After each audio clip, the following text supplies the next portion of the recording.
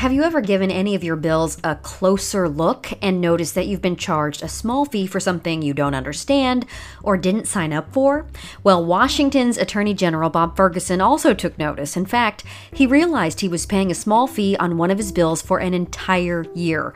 His office has launched an Honest Fees initiative and is already making major companies pay those fees back. Can we talk about the Honest Fees initiative? What is it? And you've already made some headway on it. Absolutely. So the Honest Fees initiative is pretty straightforward, and most of your viewers can probably relate to the idea of getting a bill. It could be a phone bill, a cable bill, you name it. And you look at the bill and you think, wait a second, what's this $3 fee at the bottom? Did I sign up for that? Is that legitimate? Can they charge me for it? Well, guess what? Sometimes they cannot.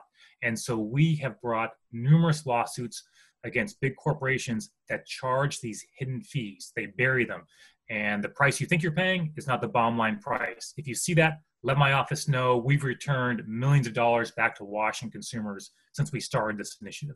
Yeah, $3 isn't a lot, but then when you times it by the population that's getting charged, that ends up being a lot of money for a company.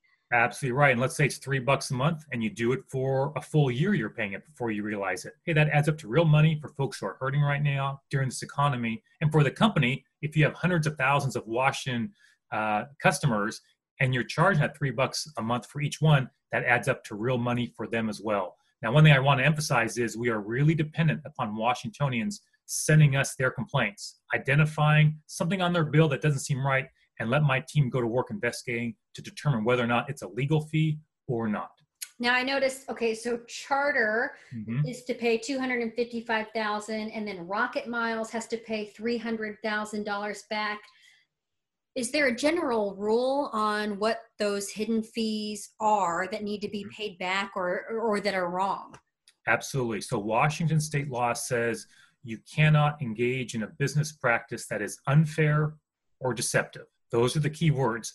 And really, judges apply those in a common sense way. So an example would be, in the cases you mentioned there, Michelle, would be, hey, you see a price that they say, this is your complete price for a certain product.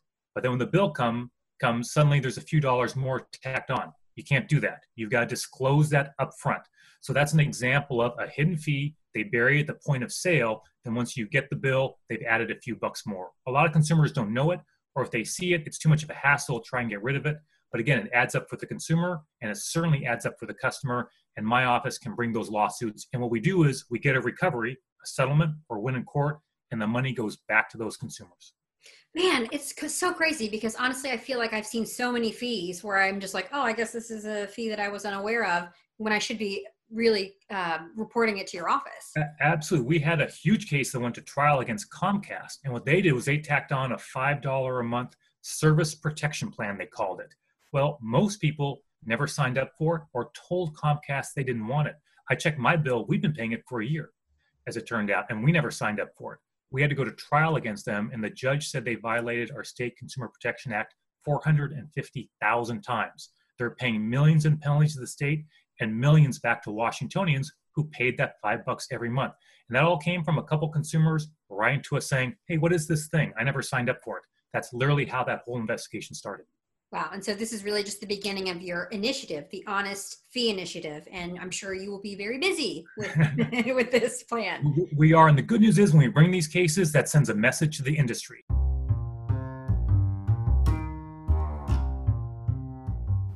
Already in this Honest Fees initiative, Charter will have to pay more than $255,000 back for a broadcast TV surcharge.